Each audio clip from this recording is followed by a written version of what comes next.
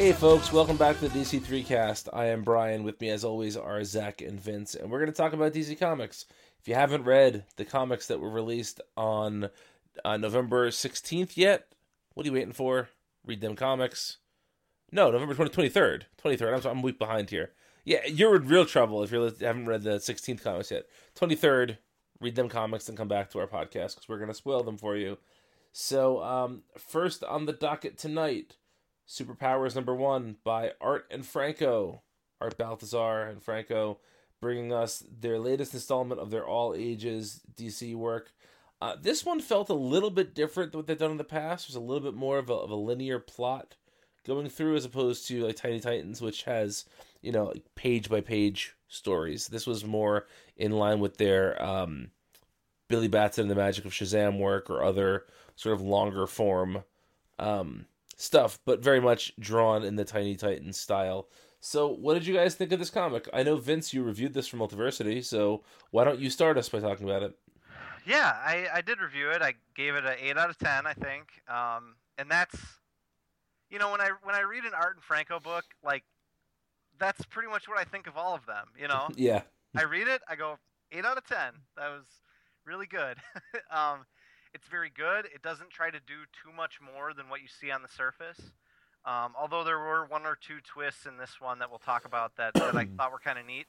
But if you've ever seen an Art and Franco book, you've seen them all, and that's not necessarily a bad thing, And it's a very cartoony, simplistic style, but it's meant for all ages, and it's the plotting and the action staging is done really well, and it's just such a fitting style for the product that they're putting out.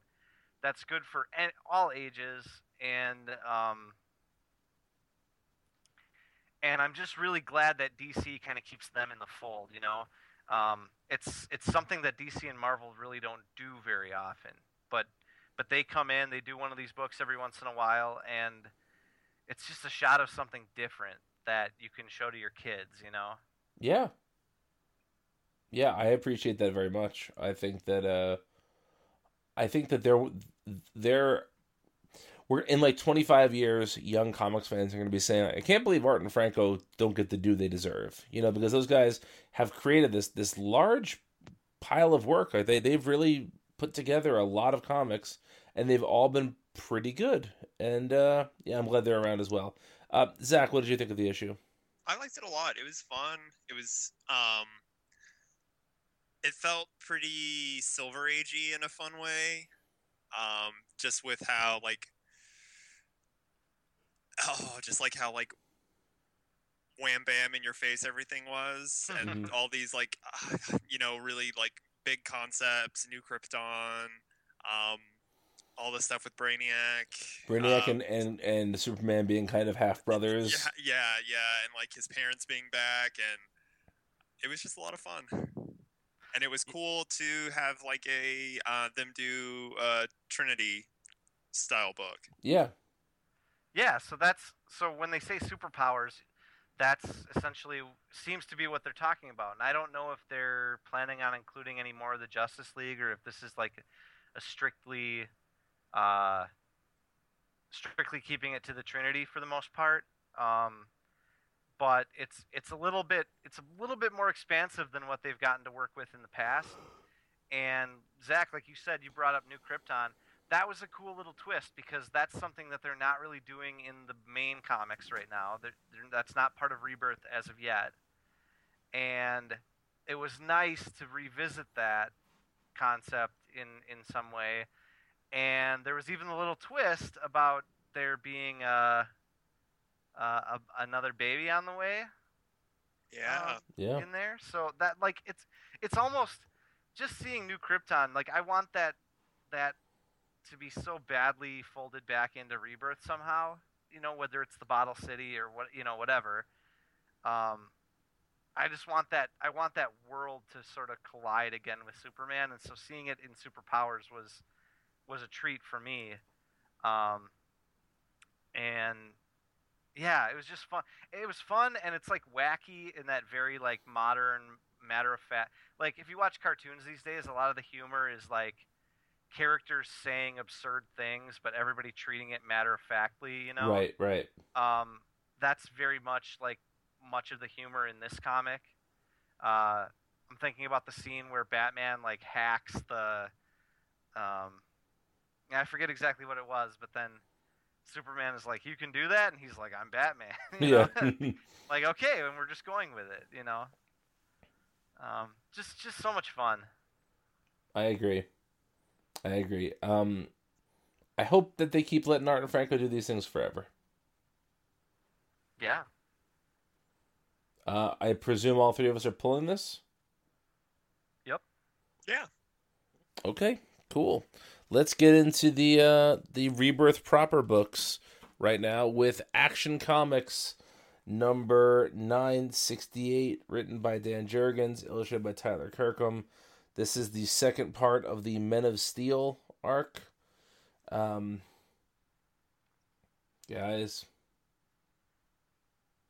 what are we doing here? It's a good question. Zach, you go first.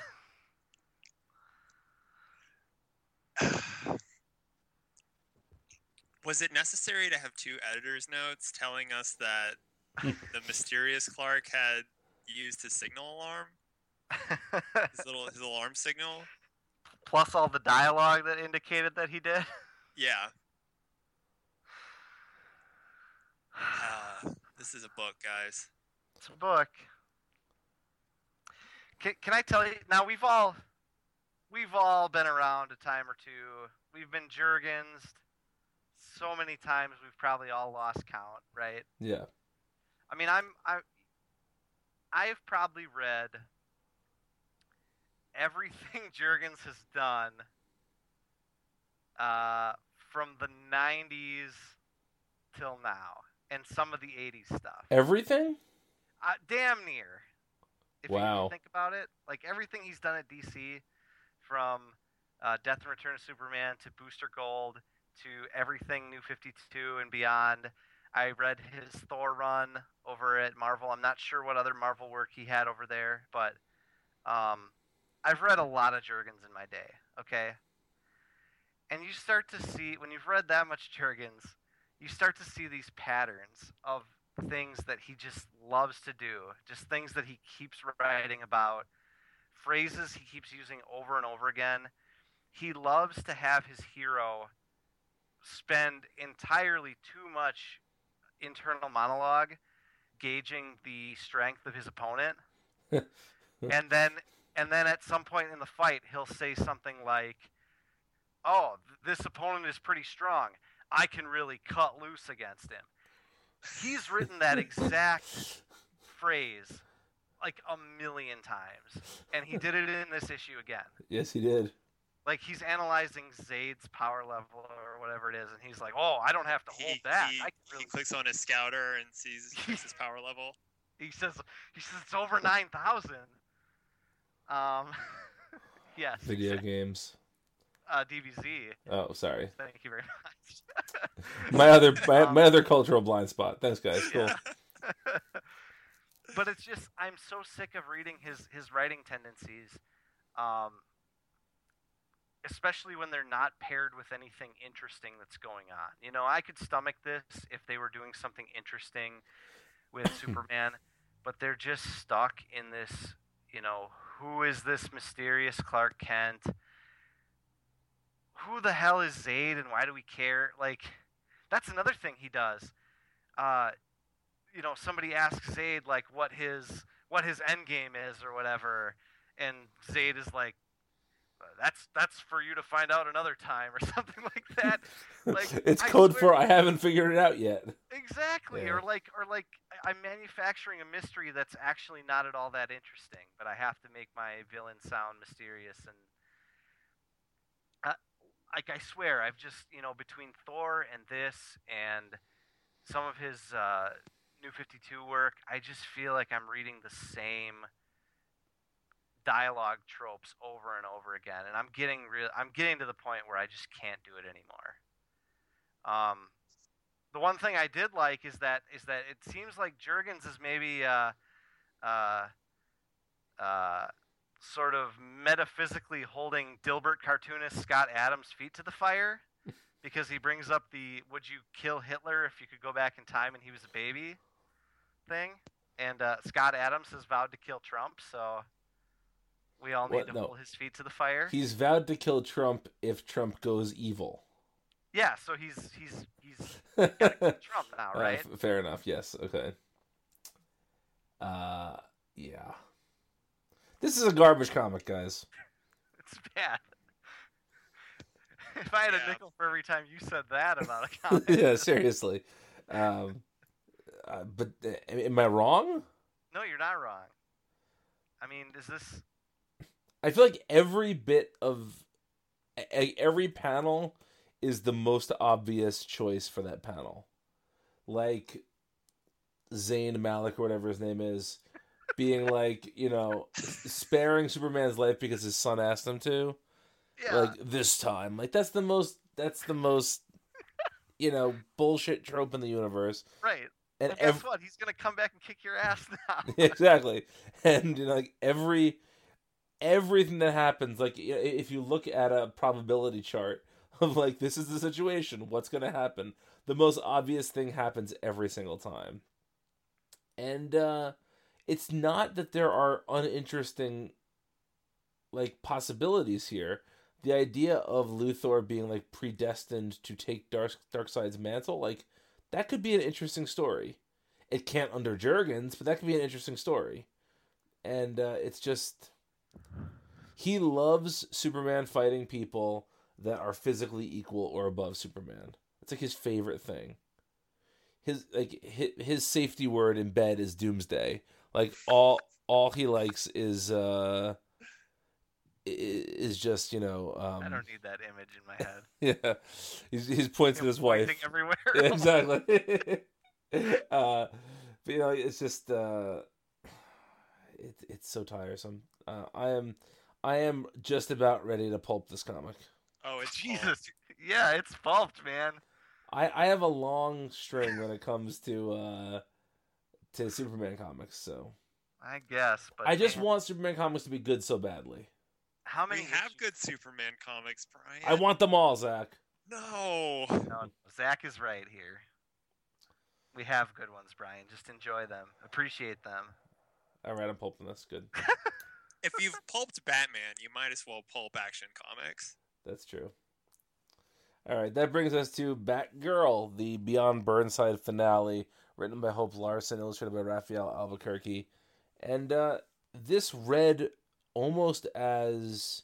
There was almost as definitive of an ending to this as you get in a monthly super comic. Like, this story is wrapped up pretty perfectly at the end of this story arc. But what did you guys think of it? Did you enjoy the issue? I liked it a lot. I thought it was fun. I thought the whole the mechanism that they used for having her shut off her memory to fight better was the idea is very comic booky, but I thought the way they presented it was very fun and interesting, and yeah, I thought it was a good closer for an arc that I've kind of been up and down on, but mostly liked. Yeah, that solution to that problem feels very much like a Barbara Gordon solution. Whether it is overly comic booky or not. Yeah. It's very much like, well, it's already pretty comic booky that she's got this photographic memory that she can so detailed, in such a detailed way tap into that shutting parts of it. It's almost like a sensory thing. Like when one sense goes away, your other senses compensate, or whatever they say. So I thought that was a really cool way to solve that problem. I thought the art was really good. Albuquerque and colorist Dave McCagg created a really cool looking Batgirl book. Yeah. And now it's coming back to Burnside, so like it remains to be seen kind of what the Albuquerque's going away too, right? Yes. Yeah. So it'll be interesting to see what the follow-up is like, but for like a 5, I guess. Did it have a Rebirth issue? No, Batgirl and the Birds No. of Prey did, and Yeah. they kind of folded them together for that purpose. So for like a 5-issue little story, I think it was pretty cool how it was all kind of self-contained and wraps up, and now she's leaving her Korean friends behind, and it's on to other things, and I think something like that happens so rarely in comics. I really appreciate it when it does. That's what I was going to say, is that this almost felt like it was written as a miniseries. And I wonder if perhaps this was originally pegged as like a Batgirl OGN. Because Albuquerque's a pretty big name. He's the type of guy maybe they would have contracted to... and even Hope Larson, she... Pre-Rebirth, she's far more of somebody that DC would probably bring in to do an OGN versus a monthly series. Yeah. It's kind of structured like an OGN, both in length and in pacing, and in how quickly it wrapped up at the end too. Just a thought. I have no proof of that. Just a conspiracy theory, I guess. You might be right. I might be crazy. It just may be a lunatic you're looking for. Yeah, that's enough Billy Joel for tonight. Yeah, this is a good comic. I'm interested to see where it goes next. I'm hoping that this is the Batgirl book that survives the eventual purge and not Batgirl and the Birds of Prey. It will be. Yeah, hopefully, surely. Come on, guys. Have you guys seen anything about the DC Direct Currents magazine that's coming out? Yeah. I haven't yet, but it'll be out by the time folks hear this. So tell us what's going on.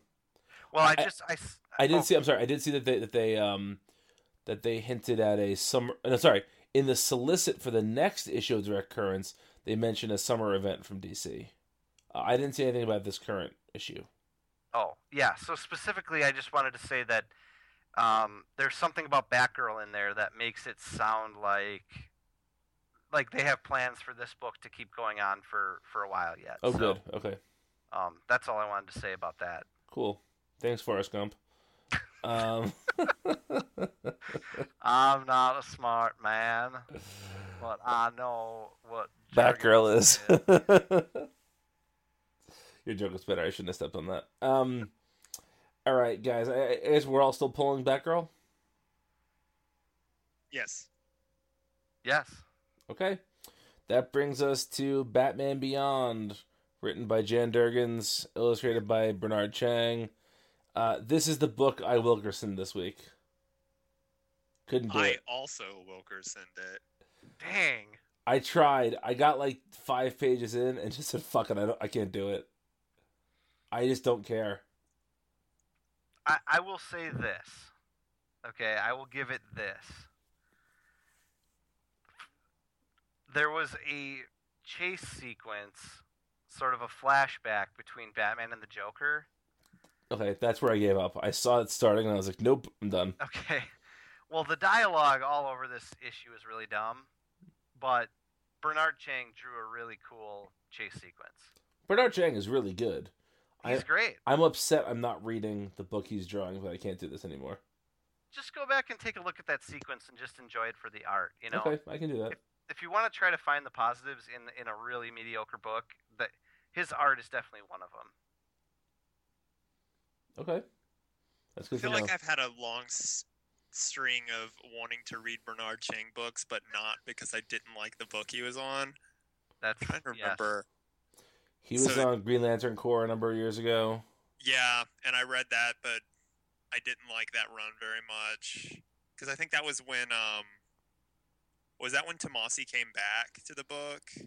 Yeah, that was supposed to be... No, that was when Josh Williams Jensen was on it. It was supposed to be Josh Fialkov doing it. Yeah. He was doing that in Red Lanterns. Yeah, but it was Van Jensen who did it. Yeah. I guess I thought that was okay. It wasn't like super great. But then he also did Demon Knights, but it was when Venditti took over. And that was not great, I didn't Bob. like that as much. Yeah. And he was also on the previous run of Batman Beyond. Right. Yeah. Yeah. So Vince, is this book worth me going back and reading or no? Not just double Wilkerson the art in the first, just in that chase sequence. I thought I don't know. I like Bernard Chang. I thought he did a good job. I don't want to tell people to go and read this book or anything, but you know, it's But maybe. no. It just looks nice. You know, that's all. Yeah. It's not very good. All right, that brings us to the book that Vince wanted so badly to Wilkerson, Blue Beetle. Oh boy, I did Wilkerson it. You did? I mean, I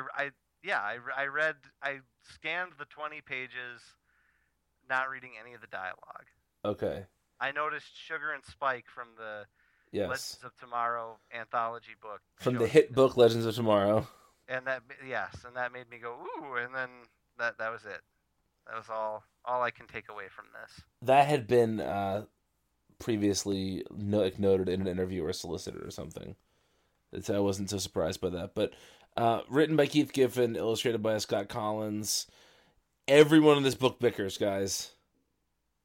Everyone in this book is bickering constantly. We've talked about this before, but even the scenes without Jaime, he's still bickering. Everyone's still bickering. Well, it takes one to know one, Brian. Hey, look, I don't come into your place of work and tell you how to do your job. Well, don't you think maybe you should? Someone has to do your job. You guys are too good at this. We're just angry men with a pool of rage inside of us, just waiting to come out at any time. This is pull the string in the back of my toy. What does it say? This is a garbage comic.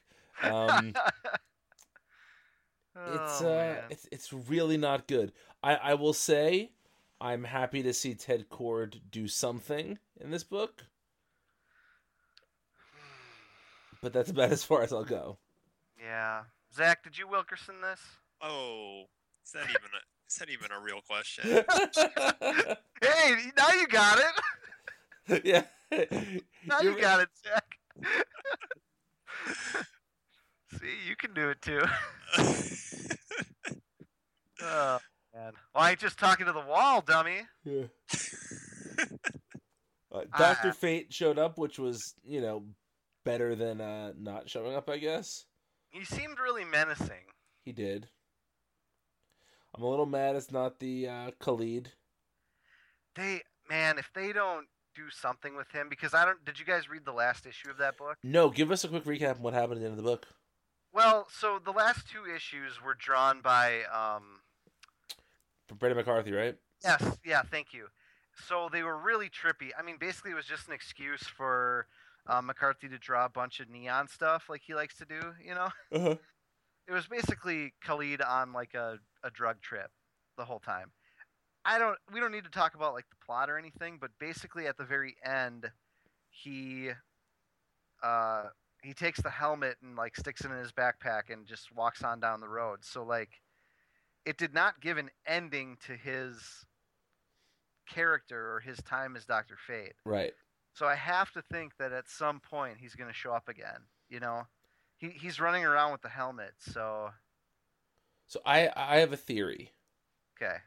I was going to save this for a speculatory article. Maybe I'll still do that. But so we know that DC is doing a big summer event, and I always try to read the solicits like tea leaves and to find things that stick out like a sore thumb, specifically in their reprint division, because certain things get reprinted all the time. Like every month there's a couple of Batman books get reprinted. But every now and then you see something pop up and you're like, huh, that's really weird. Like, for instance, pre-Rebirth, they announced a reprint of the original Super Sons story.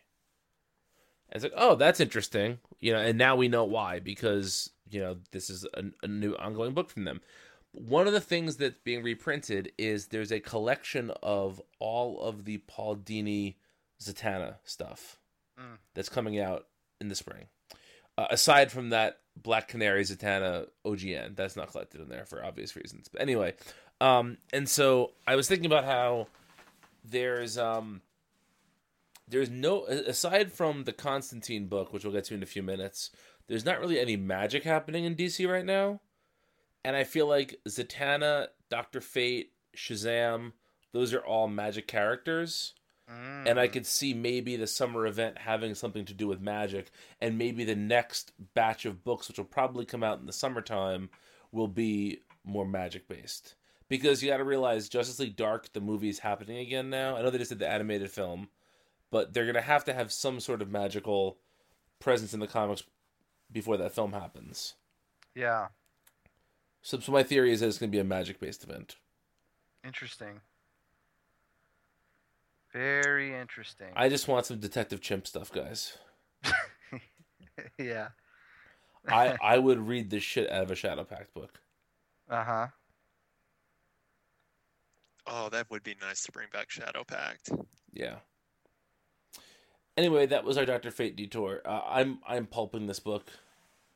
Yeah, it's pulped. I think I pulped it after the first issue. I'm pretty sure. I can't remember the last time I read one. You are by far the most polite of us, but also the quickest to pulp. Yep. He's an assassin. He I is. think I counted it up today. I think there's 7 books that I just don't read anymore. And what are those 7 books? So Blue Beetle, Batgirl and the Birds of Prey, Harley Quinn, Cyborg,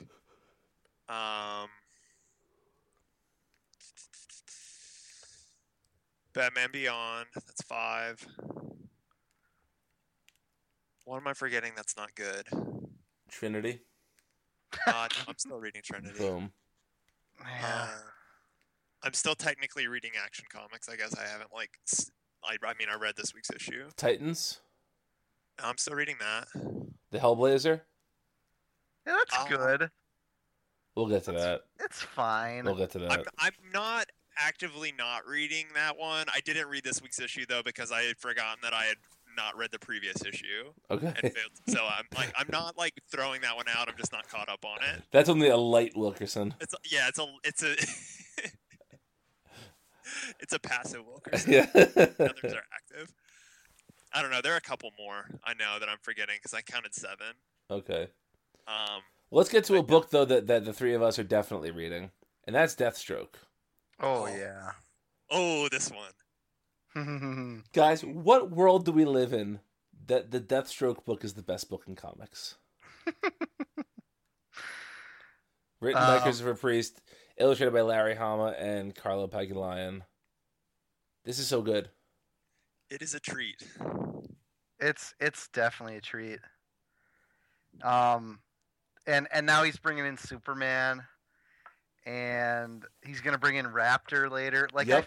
I feel like this is just Priest taking Deathstroke on a tour of the DC universe, and this is one of the few books, and this sounds silly, in a medium that can accomplish anything, and from publishers that have characters that could literally do anything. This is the one book from DC right now that feels like it could be anything from month to month or from bi-week to bi-week. Mm-hmm. Like, anything could happen. Anything could show up. And I love it. They're just giving him, free reign to kick ass on this book. Favorite panel, Deathstroke's wife or ex-wife telling Superman to do his effing job. Yeah. Yeah.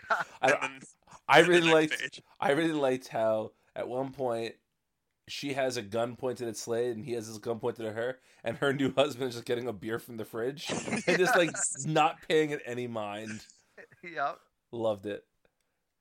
It's funny too. There's a lot of things about this book that if they were in another book, I would groan at. But I feel like Priest has earned a lot of what he's doing here, and he just does it so well. He just takes concepts like just the scene I just described to you, Slade and his wife with guns drawn at each other. Mm-hmm. That ex-wife, that could be done so hackneyed, and it's not at all. The scene almost reminded me of the scene from Kill Bill Volume 1, where the bride is with Vivica A. Fox, and they're in her kitchen, and the daughter's there. Yeah. And there's that lingering tension that one of them is going to kill the other one. But in this, it's the opposite. It's that you know they're not going to do anything. And there might be the appearance of violence, but no one's going to shoot anybody. Yep. Just so good. So good. Pull in this book. Yep. Definitely. That brings us to Detective Comics, which this month, as always, written by James Tynion IV, illustrated by Carmen Carnero and Al Barrio Nuevo. I'm still really enjoying Detective Comics. This wasn't my favorite issue of the series.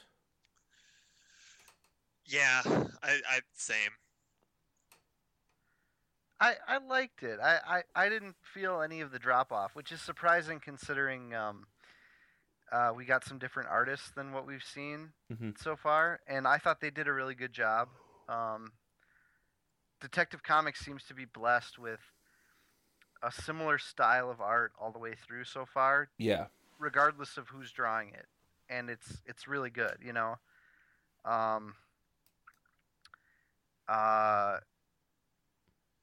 I think this issue was really interesting in the time that they spent with the characters more than anything. Steph got quite a bit of development. Azrael made an appearance. I'm cool with that. Yeah, that was really cool. It looks like from Future Solicits that he's joining the team. Yeah. I mean, I'm cool with that. Yeah, totally. He pulls out the sword. He's like a nice balance to these characters because he fights for like an entirely different reason. Yes. You know, which is interesting to see. And James Tynion seems to have a good grasp of that. You know, he's really grown as a writer. Oh yeah. Not even just from the New 52, but even like within this very book, and it's only been like 10 issues or something, you know. Mm-hmm. Yeah, I know we all had kind of like some reservations with Batman and Robin Eternal, which he was kind of the showrunner for. But yeah, this is kind of leagues beyond that. Yeah. With the same characters. Yeah. Yeah, that's an interesting point.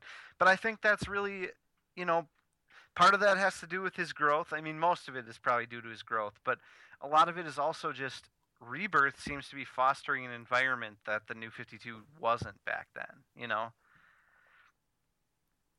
Like that book was good at times, but it was still hampered by like just this like cold impersonal feeling, you know? Like I don't know, Rebirth is so much warmer just across the board. Yeah. So my reservation with this issue is, and this is not something I typically say about this book, I felt that everyone's story was so much more interesting than Batman's story, and I'm usually fine with that in this book. But for some reason, Batman just appeared very cold to me in this book.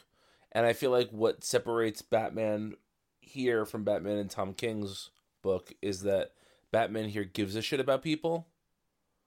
And I felt like this was a little bit clinical for him. Yeah. Yeah, he was kind of a jerk with the scene with Steph and Yep. Dr. Thompson. Yeah. And the one-way mirror or whatever. Yeah.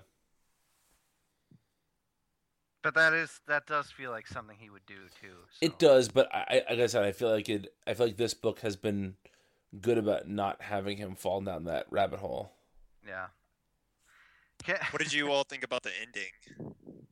I don't know what to think. Like, are we meant to think that that's literal or like a vision or a transmission? It seemed literal, like it was drawn literally. I wonder if it has something to do with the victims. What do you mean by that? Syndicate? Yeah, the victim syndicate. I guess do we really do we know what all of their powers are? Like the first victim, do we know what his or her powers are? I don't believe so. I was wondering if maybe it had something to do with that character. See, I just think it's in Steph's head. I think it's a sign of her psychosis. Okay. Well, not psychosis, but just her grief. Her grief, processing or whatever. Yeah. Because we know for a fact where Red Robin is. Right. He's not there. It was nice to see Harper Row back. Yep. In a more prominent role. Yep. I like her. I like her a lot. She takes a lot of flack online, but why? I don't get that. Because Trump's America. I don't know. To me, she's the least frustrating of the newer Bruce sidekicks. Mm-hmm. Yeah, I would agree. Anyway, I'm still pulling the book, even though this wasn't my favorite issue. Yeah. Cool. I think it's still my favorite Batman book. Oh yeah. Yeah, definitely. Well, Tomasi's Superman is somehow a better Batman book. But... That is true. No, I'm just kidding. I know we bring this up a lot, and we sound like the prudes or like the MPAA or something. Oh, here, how like, the word asshole was in this book? Yeah, right. Like, I know we sound like fucking prudes, you guys. But fucking prudes. That's yeah. No, but I think it's interesting. We've talked about this a few times, so I figured I'd bring it up. They've used that word in Midnighter. They have used harsh language in Vigilante Southland, which we'll talk about later. Mm-hmm. And when we came across those issues, we all talked about how for those books, you know who the readers are. These are not like young kids grabbing these books and reading them, because these characters are characters that older teens and adults probably identify with more. The books are very clearly targeted at the older crowd. Detective Comics, yes, it's like the more it's always been like the grittier side of Batman, but it's a Batman comic. I'm really surprised. I'm not offended, don't get me wrong. I'm just really surprised that they use that word in their flagship title. They're really pushing envelopes all over the place since Rebirth started. I think almost uniformly to good effect too. Yeah. The books that aren't good are not bad because they're swinging and missing. It's because they're not swinging. Yeah, right. And they're not bad because they're overly grim and gritty, or like, they're just aggressively mediocre. I don't think it's a bad thing.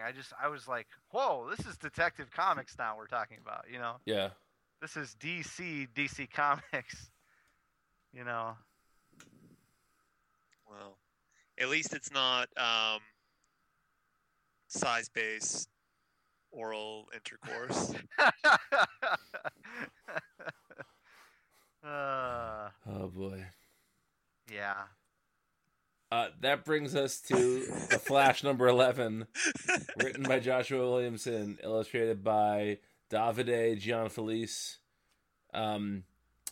This was a great comic, guys. I'm just gonna say it. You know why I'm saying that, right?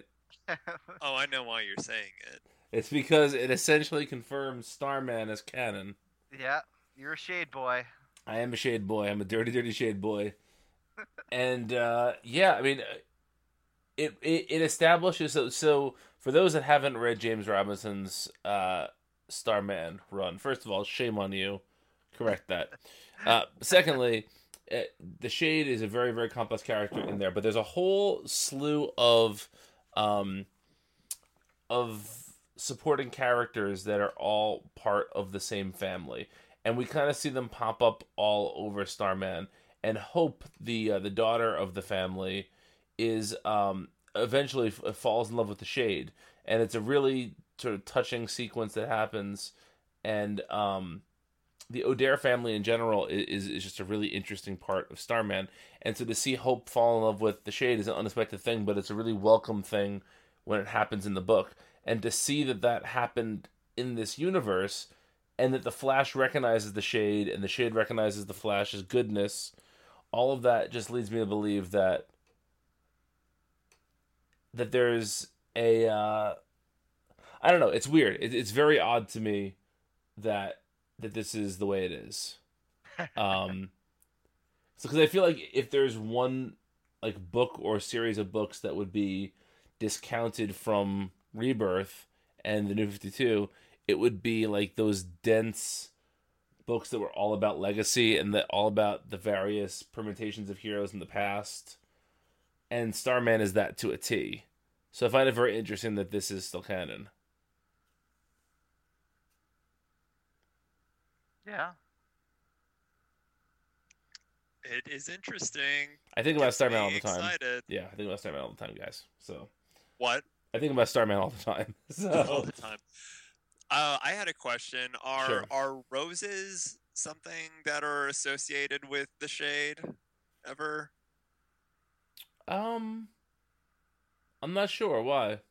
Okay, because otherwise, I think this Tower of Darkness is a pretty blatant Stephen King Dark Tower reference because it's a giant black tower covered in roses. Okay. So I like that. It was on brand for me. I don't know if he has any. I'm trying to think if there's. I mean, the Shade's a gentleman, so he always has flowers. Yeah. I think Zach's probably spot on here. Oh, absolutely. Yeah. Overall, what did you guys think of the story? I thought it was great. I think this is the kind of thing that DC needs to do more often. Like, just because this is a Flash title doesn't mean that you're not able to fold in like these weird bits of the DC universe that don't immediately come to mind, you know? I think if they do more stuff like this, it can only benefit this idea that DC is a shared space again, you know? Yeah. I mean, Yeah. who would guess? Like, this is something that never would have happened, like, after the New 52 began and course-corrected and sort of flushed their, like, sort of mystic side away, you know, after Justice League Dark was canceled. Yeah. No, this was I like this a lot because I mean the Shade has ties to the Flash. Yeah, he was a Golden Age Flash villain. Mm-hmm. But making it very much the Starman incarnation of the Shade, or you know the post Starman Shade. Yeah. In the current Flash, I guess era. Yeah, it was really cool. I liked it a lot, and it just makes great use of all the characters. Like, Wally gets used really well here. Iris. Yeah, I guess she's kind of like a. I guess you could almost argue that she's kind of like a damsel here, but she's getting to be the villain, I guess. Yeah. In a way, yeah. I mean, like Flash has to save her, but she's not like. You know, like actively in distress, she's getting to be the villain. And the reason that she's in distress is that she ran after Wally. Yeah, like true. She's acting from a sense of heroism. Right. Yeah, it's good. This is a very good comic, guys. Damn great. In contrast with that, next is Hal Jordan on the Green Lantern Corps. It looked good. It looked beautiful. That Starro page, oh my god. Yes. And this is not the worst this book has been. This is the best this book has been. This arc is this arc is way better than the last arc. It's such a cool concept, but the dialogue gets me down most of the time. Yeah. There's also that Star Wars scene of guys shooting the barricade and it ricocheting everywhere. Yeah. That's the trash compactor from Star Wars. But you know, that's okay. Force. I got a bad feeling about that. Exactly. I see what you did there. I like how this comic is bringing together a lot of different things, like Abin Sur in the Emerald Space. Mm-hmm. Kyle Rayner, White Lantern's going to show up. The Starro stuff. Did you guys see who's showing up in February? Who's that? Saint Walker. Oh, yeah. The Brainiac stuff, like it's tying together a lot of stuff. Again, in an interesting way that we, I feel like after Jeff Johns left, Green Lantern tried to somehow both mimic Jeff Johns, but also do away with some very iconic. Like it tried to mimic the way that Jeff Johns writes Hal and Sinestro in some ways, but then it tried to jettison off all of this extra baggage when really it should have been embracing, like after Johns had left, it should have embraced the idea that we should explore some of this extended stuff more, stuff that Johns himself never got to and never seemed like he was going to get around to, right. And it didn't. And now it's finally starting to bring that stuff back in. Go ahead, Zach. Oh, no, you go ahead. You finish. I was just gonna say. So while I don't think this is a great book, it's getting the Green Lantern books back to a point where they feel rich and full again. So it's almost like the promise of better books to come. Does that make sense? Yeah, absolutely. Yeah. Go ahead, Zach. I was just gonna say, like, I actually really enjoyed that like first arc post Johns, the Lights Out crossover thing. Mm-hmm. And I really liked how it kind of like set the stage, like it cleared things out a lot. But then, kind of like you were saying, Vince, it didn't really fill it up with anything. It just felt really empty for a while, and now, kind of like you're saying, I feel like it's in a growing period again, and it's making good use of a lot of disparate DC concepts, and I really like how they're using the Sinestro Corps here. But the dialogue is terrible. The dialogue is bad. Yeah, it's really bad. There are a few. I'm not even gonna like pick out things, but there's a bunch of them. Yeah, it's a painful read in that way. This book could be so good, though. It could be. Like Vince said, they're laying the seeds for a lot of interesting things to overlap. Between Brainiac and the various Lantern Corps and Abin Sur and Kyle Rayner. Those are all interesting things that I'm glad they're tackling. I just wish they would do so with a better scriptwriter. Rotlop fan, guys. What's that? What'd you say? Rotlop fan. Oh, yeah. I'm still pirating this book. Yeah, me too. It's kind of weird how I oscillate between which Green Lantern book is the better of the two. Mm-hmm. And it mostly correlates to when a certain artist is on one of the books. Yeah. The non-Van Sciver times. Yeah. All right, that brings us to the Hellblazer number 4, written by Simon Oliver, illustrated by Moritat. What's wrong with this book, Brian? This issue in particular, I really had a problem with. Okay. You have one of the most powerful magicians in the DC universe, or the greatest charlatan, however you want to describe him, and you spend the whole book having him tied up talking about magic and not doing anything. There's just no reason for this. This was the definition of a filler issue. Almost nothing happens, and it all happens towards the end, where there's pages and pages of Constantine just being tied up and being frustrated. And, I don't need that. I'm sorry. Yeah, It gets good in the last 10 pages. I guess that didn't occur. All that stuff you're saying didn't really occur to me, but I understand your complaints. I don't think the book's great. I think it's perfectly crumpulent.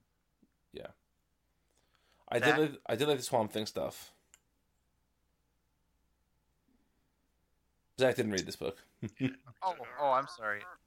This was one of the Wilkersons. This was the passive Wilkerson. I'm just I forgot I hadn't read the last issue yet.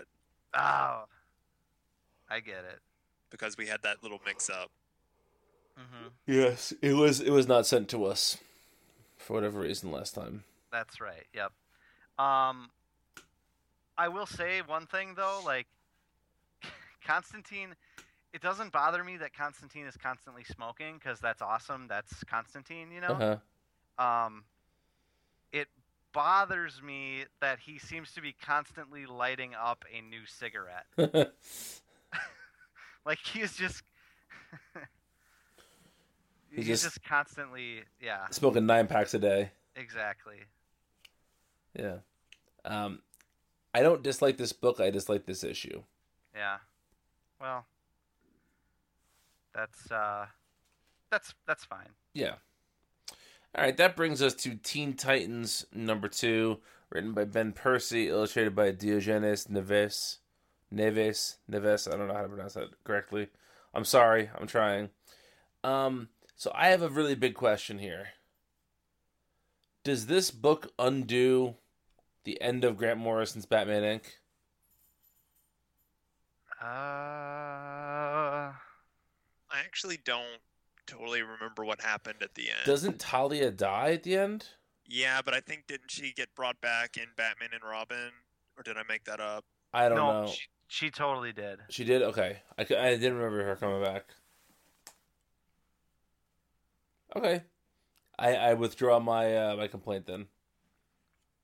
Yeah, actually, I hate to say it because I love his run, but I feel like everything was destined to immediately be reset upon Morrison leaving that book. I agree with that. In fact, his last issue basically deals with that fact of comics, you know. Yeah. And you have that whole army of Damians being grown. Yep. Which someday, damn it, they are going to revisit that. Yes, they will. It's going to blow our brain balls. Can't wait to have my brain balls blown. Anyway, Teen Titans. This issue was okay. It's not great. I liked it. There was a subtle and timely Pokemon reference. Somebody says the phrase "the sun to their moon." I have to believe that the reference to Pokemon Sun and Moon. Oh, you're probably right. Yeah. I also love the scene where Damian said, "I'm Batman." Yes. And then he had to like back. Yes, I said them son of Batman. I said I'm the son of Batman. Yeah, right. That is such a that's you know as good as Tomasi is at writing Damian, that's the best non-Tomasi, non-Morrison line ever. I think. That's perfect. Yeah. I don't disagree with that. But yeah, I mean, the issue was okay. I liked this more than I thought I would. I don't know much more to say. Yeah. I don't love the evil super team thing, but it seems very low stakes and kind of out of nowhere, but yeah, it's just also these people just happen to pick these other teenage age people. Yeah. So I have to go protect them, and also been we will be the Teen people. Titans. Yeah. Yeah. But I mean, it's comics. I like how it is comics. I like how these team members interact, and I want to see more of that. Yeah. This is one of the few books that I feel like there's a very good reason why we're getting a detailed origin of this team, as opposed to just throwing us in there. Whereas usually I feel like so many books just are obsessed with the origin story, but this one actually makes sense. So I'm fine with it taking an arc to get the team really up and running. Um, I thought they worked pretty well together as a team, which was fun to see. And I think Nivis is a really good artist. He is. I agree. I liked him back from his Demon Knights days. I liked him on his JT Crawl Green Arrow run. Ooh. I liked That's him a when he deep was in cut. elementary school doing sketches in his notebook. Wow, you're so much better than us, Brian. I know. Nice callback. But you know, this is fine. This is good. I'm looking forward to seeing when it gets a little bit more in depth and a little bit less just origin-y. But you know, again, I understand why that's happening. Gotta get less orgy. All right, that brings us to Titans number 5. Written by Dan Abnett, illustrated by Brett Booth. This is maybe the best issue of the book so far. Maybe. That's not super high praise. I like to... So, there's a book I really like, and an author I really like, named Nicholson Baker. It's a book called The Mezzanine. And the book takes place entirely on an escalator between the first and second floor of a building. And it's like 100 pages, and it's what this guy is thinking about as he's taking the escalator up to his office. And I feel like this book has this issue of Titans has the potential to be similar to that, where all of it takes place in like 10 seconds. Mm-hmm. I think that's a cool idea for a comic. I think that's one of the things that comic could do that few other mediums could do, is to have an entire issue take place in 10 seconds. It is a cool idea especially for a Flash story. Yeah. And I did like the Wally stuff here.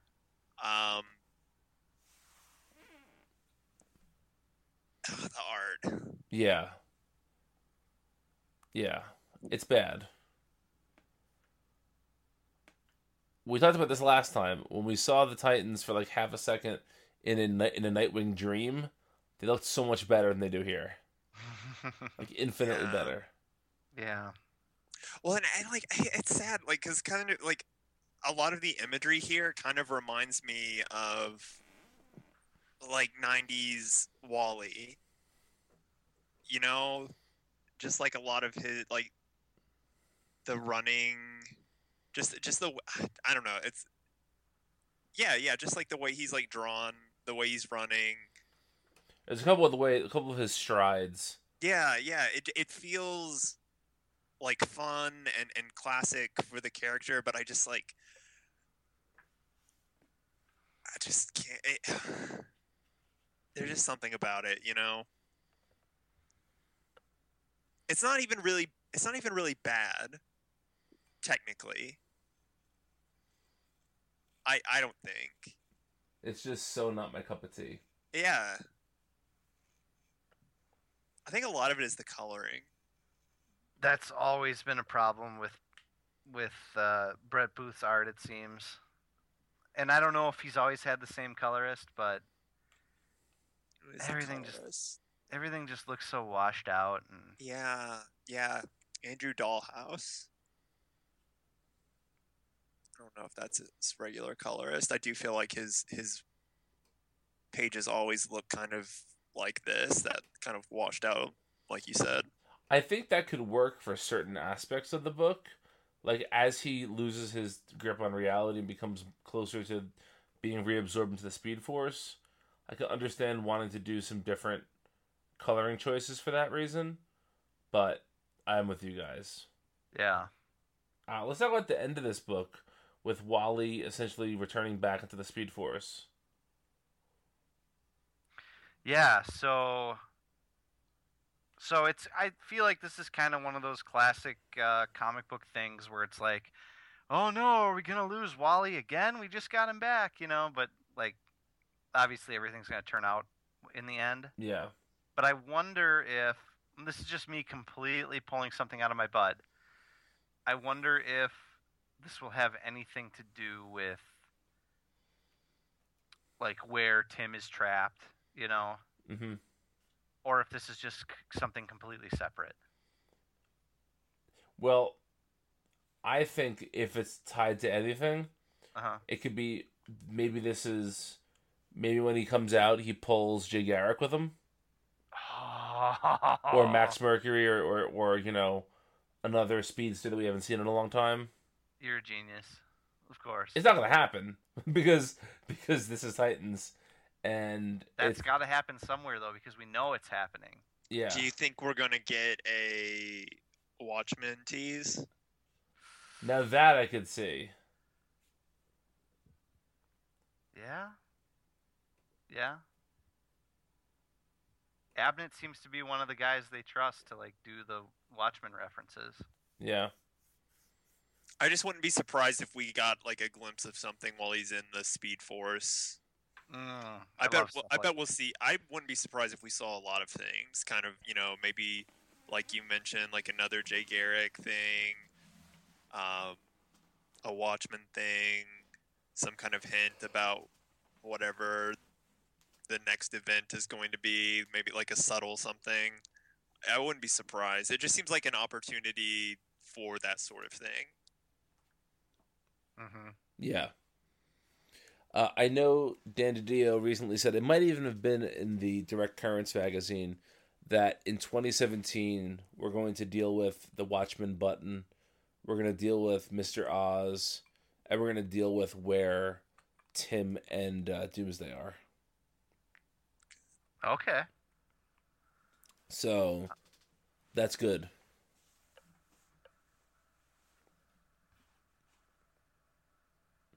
I just wish this book was better, guys. Yeah. It's weird. There are some artists like, Raphael Albuquerque. You knew he wasn't long for Batgirl. Right? He was going to do an arc or two and then be on his way. I feel like Brett Booth's going to be on this book forever. It's only going to feel like forever. Probably. All right, that brings us to Vigilante Southland number 2. Zach, did you read this? I did read it, yes. Oh, I'm pleasantly surprised. Written by Gary Phillips, illustrated by Elena Casagrande. What a own. I just. Oh man, takes one to know one. It's not even a good comeback, but that's a Giffen level. That's a Giffen. Yeah. Yeah. That's what I was going for. So yeah. Nice. So Vince was very excited in our group text about this, that this issue says fuck. 3 times. Yeah. I just think it's because what was the rating on the cover? I don't have a physical copy in front of me, so I'm not sure. Yeah, we didn't get to see the physical copy. The one that we had didn't have a cover, so let's see if it's on the info for 15 plus according to Comixology. Oh, and the cover on here is teen plus. See, that's interesting. Teen That plus. is. Wow. And nobody checks this stuff, guaranteed. Oh no, yeah. You don't. Yep, I'm sure you're absolutely right. I'm just fascinated by the mechanics of it. Yeah, there's a lot of like language and like S&M stuff in this, and Yep. and like Vigilante beats up a guy with a dildo. I'm pretty sure. Not really, but that's basically what. You're not that far off. Yeah, that's not a bridge too far from what we get, and yeah, it's I don't know. Is this book good? I think it's okay. But it felt like a different book to me than the first issue. Like there was not like a drastic change, but it felt subtly different to me. In a good way? Yeah, in a good way. yeah, Well, I guess net good. I guess. right. I think you're right, Zach, and I think it's an okay book. I still think it's like you said last time. There's cliches here, for sure. Actually, the fact that there's like a fat white guy fat conservative-looking white guy that ends up liking to go to an S&M club in secret is Yeah. like the oldest trope in the book, but I don't. I think it's executed relatively well. I The don't know, fight Brian. scene What, with the guy in the wheelchair was also. yeah, that was I felt interesting. like that was a little cliche, sort Teach of. me, sensei. Yeah. Kick your ass from a wheelchair. Yeah. Yeah. I like this issue less than I like the last one. Mm-hmm. I think I'm probably alone in that. But I think it's okay. You know, again, I'm just glad that DC is trying different things.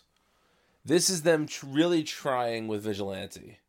Right. Whether or not I particularly care for it, I said before, DC isn't failing on the books that they're swinging and missing at. It's the books that they're just watching the pitch go by. That they're not trying anything interesting. That bugs me. This doesn't bug me. This is it's my favorite book of the week, but I thought it was decent. I think that it has potential to introduce this new iteration of Vigilante into the DC universe, and I'd be interested to see how this character would rub up against some of the other characters we already know. I think that's really interesting. Mm-hmm. So, yeah, I'm still pirating this. Yeah. I guess so. Sure.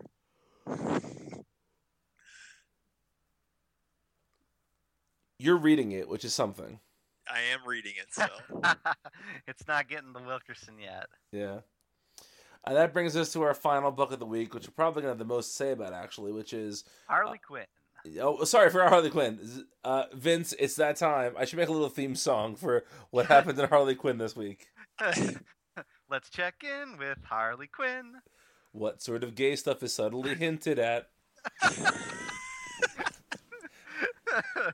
There was no subtlety in this issue, my friend. Okay. Ivy and Harley go on a vacation together to a nudist resort. And somehow it is less titillating than the last 3 issues where they went to a fetish club and there's a lot of poop talk. So How much poop talk? What's the poop talk level? none in this one. No poop talk. I got nothing. What kind of bullshit is this? Yeah. But no, for fans of Harley Quinn and for fans of the Ivy and Harley relationship, this issue was actually pretty interesting. Harley's been really over the top in these first 8 or 9 issues. You don't say. Yeah, right. But this actually did some really sweet stuff with those two towards the end. If you're interested in that at all, I'm not suggesting you guys go and read it. I'm just saying this. Don't worry, I won't. Despite taking place almost entirely at a nudist colony, it was surprisingly sweet. So there. Now let's talk about Wonder Woman. Wonder Woman number 11, written by Greg Rucka, illustrated by Liam Sharp. This is the conclusion of the Lies storyline. Let's get right to it. At the end of this issue, Wonder Woman finds out that any time since she initially left her home that she's ever gone back there, it has not actually been where she thinks it is. That's crazy. Okay. I want to say, at the beginning of this series, I said I'm afraid that he's going to go back and retcon some or all of her history, particularly the Azzarello stuff. You did say that. Which he's doing. Mm-hmm. And I actually really enjoyed this issue a lot. Right?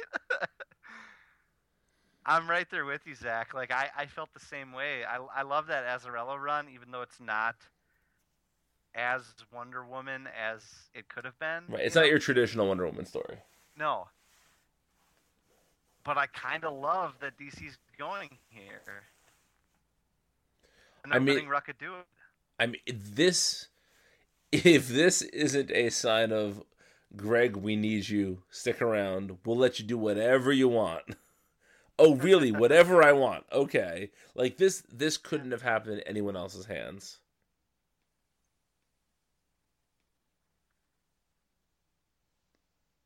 I think ultimately it's a good thing. Yeah, I think so too. I think it's interesting. Yeah. I also think that he did it in a respectful way. Like, um, they have a sequence where Steve mentions Zeke and the baby, I think, or maybe it was Diana that said that, but they directly reference Azarella's run, and so they're not saying like, look, none of this ever happened. They're just saying it didn't happen in the traditional sense that this was actually the place that they thought it was. Right. And I'm interested in seeing them explain how that could be the case. And if anyone can do it in a convincing way, it's Rucka. I also want to say that what a brilliant, like, we thought it was just brilliant that they were letting him do Wonder Woman Earth 1, or sorry, Year 1. Freudian slip there. Alongside this, just because it was a nifty thing to do with a book that ships twice monthly. But now that we realize that he's essentially saying any of the stories, In between these two. yeah, are essentially some sort of lie or fiction. Like, now, rather than it just being an exercise in the past and the present, it's literally, if you wanted to, you could say right here, these 11 issues, 12 issues so far, that's your Wonder Woman canon. And Greg Rucka created it all. You know? It's pretty bold. It is. Yeah. Yeah. Oh, man. But it's also like it's fine though, you know? I'm surprisingly like not bothered by it because it's done really well. Totally. Yeah. I think all of us initially were down-ish on the Liam Sharp story, on the lies. We all liked the Year 1 story a lot better. I almost just said Earth 1 too, Vince. But I think looking back on it now, it's really come into its own and is something truly interesting.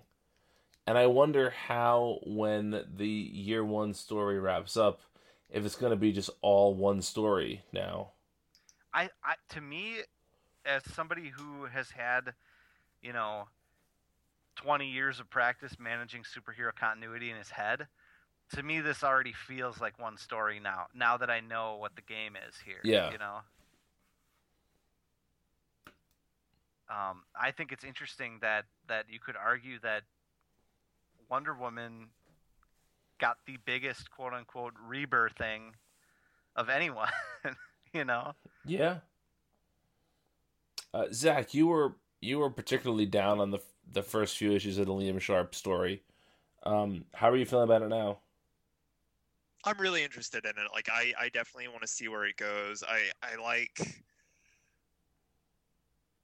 just like it a lot. Like, I love this like kind of mythology that he's building up, that both of them are building up with all of the imagery, with the tree and the snake bite, and how well the Year 1 story is weaving in with this storyline concurrently, and it's just, I don't know, it feels really good. Like, kind of all along, I said my biggest problem with it was that it just felt like a slow burn, and it was probably going to take, getting that first big payoff for me to kind of feel an attachment to it, and that's pretty much what happened. So I'm like really excited for the next arc, for the truth arc. Isn't that's what? Yes. Yeah. Yeah. I like this a lot. We are we're in a good place right now, guys.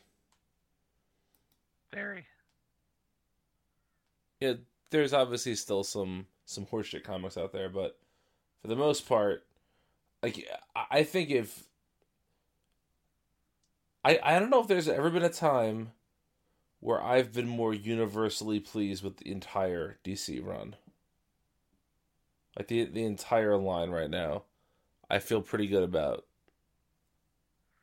Yeah, I do too. I mean, the only books that we have huge problems with don't seem to factor in all that much in the overall story, you know?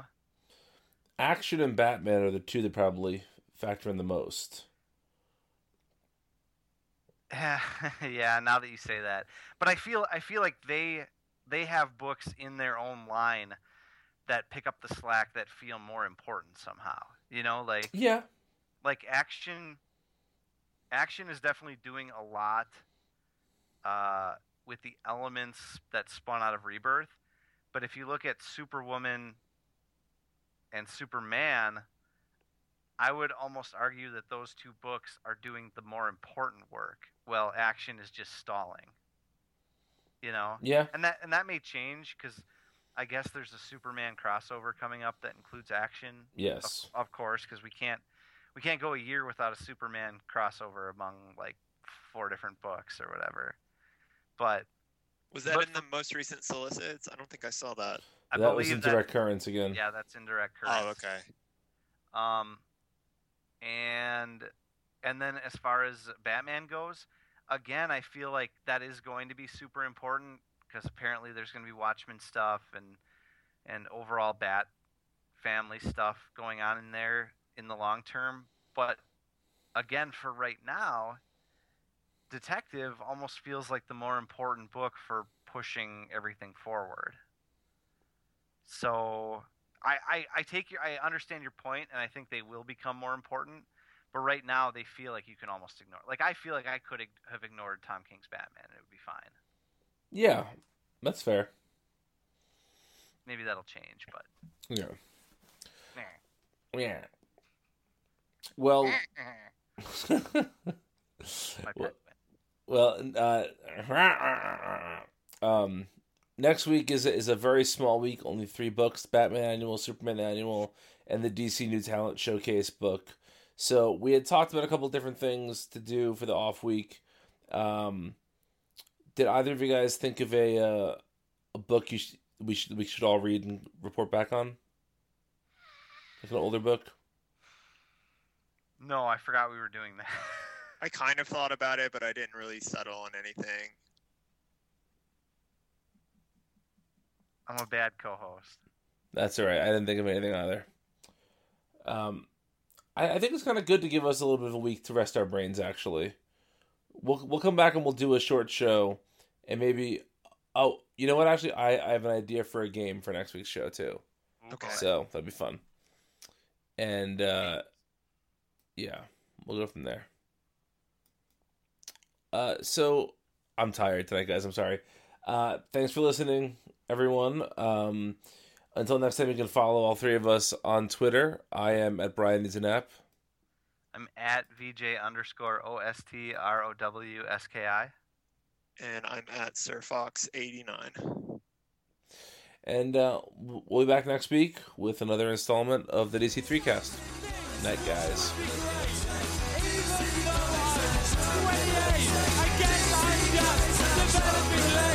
I never got over that sweet